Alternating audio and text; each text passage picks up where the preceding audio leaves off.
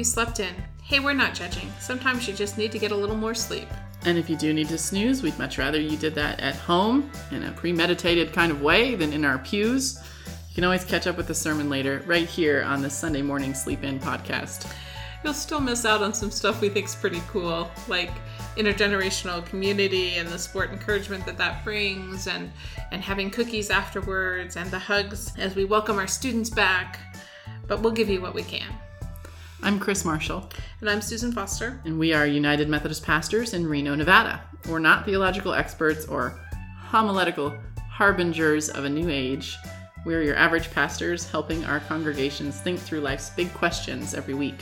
We started this podcast, so if you're away from home or working or coaching your kids' soccer team, or maybe just sleeping in, you can keep up with some of the ideas floating around the church. Each episode is a conversational version of a sermon one of us gave on Sunday. So whatever day it is when you're listening to this, we just ask that you would keep an open mind and an open heart. And we're serious about that open mind. We don't expect or care if you agree with everything we say or not. In fact, we want you to question, to disagree, and to figure out what you think. Our sincere hope, though, is that you will experience the mysterious, loving force in the world we know as God moving in your life as you consider this. So it's been a heavy couple of weeks. Yes. We've been talking a lot about racism and how to be an ally. We've been talking a lot about some of the scary things going on on the national level and locally. And this weekend, Hurricane Harvey hit. Yep. Southeast Texas. And when I asked how many people had people in the way of the hurricane, it was 95% of my congregation. Oh, wow. Because the thing about Reno is everybody's from someplace else. Yes. So, everybody was coming in with some anxiety, with some sadness, and just tired. Yes. And rather than encourage sheet caking, which, Tina Fey, I think you are very funny if you're listening to this. But rather than encourage people to kind of bury their head in the sand, right? Wanted to just talk about how life is messy and complicated and miraculous and wonderful and all of those things. Yep. Even in the midst of all this other stuff. So we started talking about just how we experience the world. Okay. And a lot of the ways that we experience the world are possible because of functions within our own bodies that we are not even aware of. Okay. So, do you know, Susan, biology major, that which is the largest bone in the body? Isn't it the femur? It is the femur. Do you know which is the smallest bone in the body? It's one of the ones inside your ear. Yes, that are all called tool names. It's one of those tool bones. Your leg is your largest bone and your strongest bone. It can hold 30 times your weight, which is... Isn't it crazy to think people break those? I know. And somebody in my church had just broken her femur a little while ago, and she was like, it is not stronger. And I said, it is. It is. Ounce for ounce, your femur is stronger than steel. Wow. Isn't that insane? Yeah. That's crazy to me. Now, do you know what your largest muscle is? And I told people, nobody look at each other right now. What is your largest muscle? Susan, you know? I'm guessing, because I didn't actually have to take anatomy, your butt. Your gluteus maximus. And I said, but, pun intended, it is not your strongest muscle. So your largest muscle is not necessarily your strongest muscle. Your strongest muscle is your masseter, which is your jaw. Yep. Because we use that a lot. You might be surprised that, that's not the only place where something that seems like it wouldn't be the strongest thing is the strongest thing. Your little finger accounts for 50% of the strength in your hand. Huh. And your weakest finger is your ring finger. Yeah, because you don't use it individually. You don't use it individually very much unless you're a musician of some kind most of the time. But that's one of the reasons we use that finger for things like wedding bands, because there's a vein that goes straight from that finger to your heart. No, there isn't. There is not a vein that goes straight from that finger to your heart, but it's a beautiful image that we've used forever. Yes. And it's fragile. It's weak. Right. Right? And part of, I think, the marriage vow is acknowledging that, like, you're living into this aspiration, but it's hard. Yeah. Because you're not a perfect people. Yeah. Anyway, so your little finger accounts for 50% of your hand strength, but there is not a vein that goes from your ring finger to your heart. Thank you, Susan. It's a lovely idea, but no. The human genome is so complicated that if you wanted to type it out, you would have to type 60 words a minute, 8 hours a day, for over 50 years to type out the human genome. Yes. By age 70, you will have consumed 12,000 gallons of water. Huh. And I like the gross facts. So you will also have lost 105 pounds of skin. Wow. That's impressive. Yeah, it's like 1.5 pounds of skin a year. Yeah. Which is, I think, just super cool. It is super cool. And also why we dust. That's exactly what I was thinking. This is why we dust. This is why we have to dust, even if we have a house that's like... And vacuum, yeah. To take one step, you require the use of 200 muscles. Yep. Which is insane. Yeah. I think I had 200 muscles, but I do. Yes. And I use all of them. You actually have more than 200 muscles. Okay, right? well, fine. You have 10 times more bacteria cells in your body than human cells. Yep. That's crazy, isn't it? Isn't that gross? That's so gross. It's not just gross. It's amazing. It is amazing that they just live off of you. And they help you live. And you live off of them. Yeah. That's the reality. That's the fun, the coolest part. Yeah, we need that gross stuff. Your brain has 86 billion nerve cells connected by over 100 trillion connections, yes, which makes your brain more complicated than the Milky Way. Crazy thought. Yeah, that's more stars than the Milky Way, which is cool. When you sneeze... We actually know more about the Milky Way than we know about our brain. Than we know about our own brains. Right, we are mysterious. When you sneeze, all of the things that exit your body when you sneeze are traveling at 100 miles per hour. But that is not the fastest thing in your body. Nope. Because the electrical impulses that travel through your nervous system travel at 200 miles an hour. Yep. As opposed to electrical impulses in trees that travel about 1/3 of an inch per minute. We are super speedy. And your blood, a blood cell in your body, travels 12,000 miles a day. It's just crazy. A day. I'm proud if I walk my butt 2 miles and my blood is working overtime. I think that is really cool. In your life, you will consume about 100,000 pounds of food. That seems a little low. Maybe it's every 5 years. No, I don't know what 5 years means. I have the word 5 years here, and I don't know what that means. 100,000 pounds of food. You will walk I think this is a life. Okay. You will walk 100,000 miles. Okay. Which is 4 times around the equator. Right.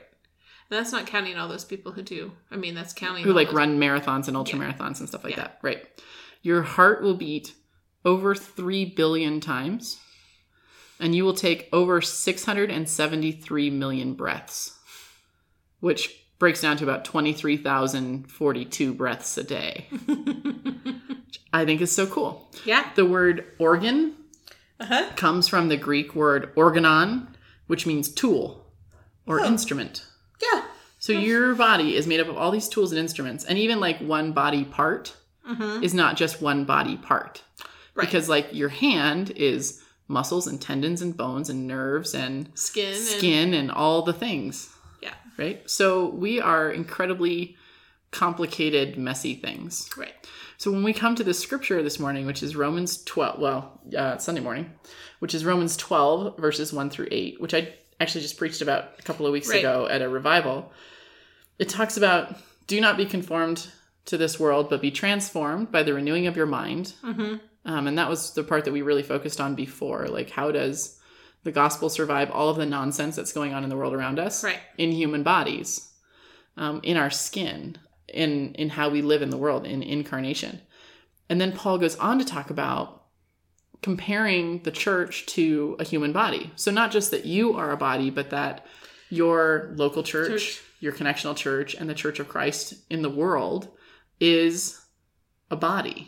And it's complicated and messy and kind of gross. Some days. And sometimes it betrays us in ways that we're not expecting. Just like our body can. And it's fragile. That we are a fragile system. And so to recognize that that's okay, that we need each other. A lot of what you're talking about, we're rocky. Right. We're rocky, but we need each other because our body is what helps us to both experience the world through all of those nerves and muscles and bones vision. We didn't even talk about our, like how our eye works. Or oh my gosh, that would how be... smell works. How many fun facts would that be? How taste works. Your eyes can process 10 million colors, but you can't remember all of them. Which I thought was great. Yeah. And your nose can process 50,000 smells, and you can't remember all those either, for which I think we're all grateful. Our bodies are these crazy things, and they help us experience the world, and they also help us do our work in the world. Right. And so if we think about this in terms of like, we have all these different working parts, I need people who perceive the world differently than I do, because they're going to experience God in the world differently than I do. Amen. And so we need each other. Right. We need and each then we're other. not responsible for experiencing the fullness, like having to take it all in and remember it all. Yeah. We do that in connection. We have corporate memory. Yeah. So we need to do both of those things. So Paul tells us in the scripture that we are called to be a holy and living sacrifice. In the message it says, I want you to take your everyday life, your walking around, eating, sleeping, going to work kind of life, and lay it before God as a gift. Because it has been a gift for us, and now we get to use it as a gift as well to help each other do the work that we need to do. So this body metaphor, Paul uses it over and over again. He uses it in Romans and in 1 Corinthians and in Ephesians to talk about the church. And he didn't even know all those fun facts you just shared with us. He didn't know any of this. He just knew that you have hands. Most people have hands, and most people have a heart and a brain and things like that. Yeah. Well, and they weren't even sure how all those things worked because... Anyway, he didn't have an anatomy. He didn't have a university level anatomy class. No, back in the first century. No. So he talks about, he breaks down the different parts of the body and the functions that they serve, and in the church, in these three metaphors, he never uses the same exact language. Right. I kind of like Corinthians best because he gets into this like monster mash kind of stuff about like, if you were just an eye, you'd just be a monster. Right. You wouldn't be a part of the body. Like you wouldn't have a function because your purpose is to communicate to other parts of the body what's going on. So I like that one. But he sort of talks about three categories of the work that we do. We have people who learn and teach. We have people who serve. And we have people who give. And that we all probably need to do all three of those things. But there might be one place where we feel more gifted, or where we feel like we want to dedicate more energy, we're more called. And that's okay, because we need to do all three of those things. And it's okay to be who God created you to be and do the work that is particularly yours to do. And so the church together is this body that is messy and living and complex and miraculous and fragile and has functions that are not all the same. And the reason that this was important to us this week is because we need all of the help to experience the world, experience God in the world, and help the world. Yeah. And it was our homecoming Sunday. Aww. So that was the tie-in. So homecoming is like the launch Sunday for my church, for fall programming. We put out a pamphlet that has all of the different ministries of the church, which are in these kinds of three categories, right? The people who learn and teach and do spiritual growth stuff, the people who do service and mission, and the people who help us do the support ministries that we need to do the rest of it, which is the giving part, right? So we have leadership teams as well. And all of these teams, all of these ministries, all of these missions have a place in the fellowship hall where they will stand and ask and answer as many questions as you want, so that people can get a feel for, where am I called to serve the body? Right. Where am I called to help this church experience God in the world and serve God in the world? So that was sort of our thing. And there are functions that you wouldn't think of. Like there are people who come in for a couple hours on Tuesday morning to reset the sanctuary. Yep. Like they sharpen pencils and make sure that there's paper in the registration pad. So if you want to communicate with the office, there's a way for you to do that. Yep. And there are people who come in and stuff bulletins on Friday afternoons. There are people who are in charge of making sure that the water drains in the kitchen in the basement that the kids use once a month. You know, like there are people who have such very specific tasks in our local church, but there's also people who have very specific tasks in our larger church, in our connectional church, that we couldn't do on our own, even as a local church. And so in the wake of Hurricane Harvey, we talked about UMCOR.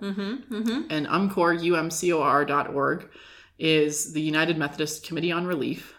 And we support the Committee on Relief through our corporate giving as local churches. we give, and then we give to the conference, and the conference gives to these kind of global boards and committees, and it covers the overhead. So when there is a disaster, every donation that comes into UMCOR goes to direct aid in the name of that disaster, because we've covered keeping the lights on and paying the director and making sure that every stage of the way there are the communication tools that they need, so that when something happens, we're prepared for it, and we can be prepared for it as a larger body in a way that we could never be prepared for it as an individual or as a local church or even as a region. This is a messy, complex, miraculous, fragile, living embodiment of what it looks like to build the kingdom of God. And I love that you talked about it being on a rocky foundation. Because we're a little squirrely around the edges. We are. We're not perfect, and we're a little messy, and that's okay. Mm-hmm. And sometimes we fall short and think we can do all these things, and we can't. And we have to say, "Oh, I have to give this up." We have to let somebody rethink else do it. And we are all these parts working together just to take a step. 200 muscles. 200 muscles. So we are the church, for better or worse. Amen. And we are called to love. And that is also messy and complicated and miraculous. Yep. So that was the sermon. Very good. Yeah. Thanks for listening to the Sunday Morning Sleep In podcast. If you have questions for us or stories that relate to all the topics we've been discussing today, perhaps you have more fun facts for Chris, because she loves a good fun fact. I love fun facts. The grosser, the better. Okay. Shoot us an email at sundaymorningsleepin@gmail.com, or find us on Facebook or at sundaymorningsleepin.com. And you can find this podcast in all sorts of vehicles. Just search for Sunday Morning Sleep In. The scripture for this podcast was Romans 12, 1-8. The theme music you're hearing is Take Me Higher by Jazzer. It's traditional at the end of a worship service for the priest to give a blessing. The thing is, you have already been blessed. For better or worse, you have a body through which you are listening to this podcast, which is a blessing. You also have a body that helps you experience the world around you. How will you use your body to bless the world around you? How will you join together with other bodies, as fragile and messy and complicated as they are, as disappointing as they may sometimes be for you, to do the work that God has called you to do, which may seem too big for you alone? You have been blessed. So, whatever you believe about how we are supposed to function together, how will you live into your own epidermis this week? How will you love? How will you listen? How will you serve? How will you seek justice? Maybe you slept in, but now it's time to wake up and get moving. Amen. Amen. Epidermis.